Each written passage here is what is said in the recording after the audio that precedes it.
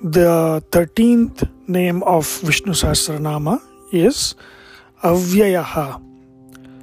Avyayaha, Vyayaha means that which loses things, that which changes, vikara. So Vyaya is also used in the sense of loss. So he who is changeless is Avyayaha. That means na Vyayaha yasya saha Avyayaha. That means just like human beings have birth, adulthood, and then old age and death. That is vikara. That is vyayatva, losing things, losing energy. That is not there. So there is no, he is nirvikara, therefore he is avyaya. No, he is changeless, unchanging.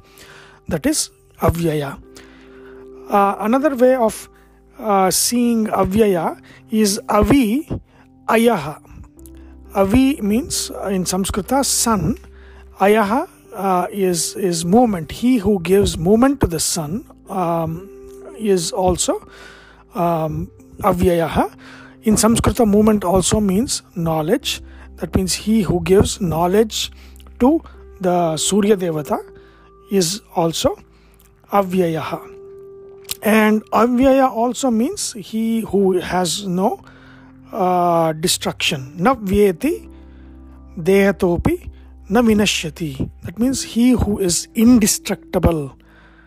That is also avyayaha.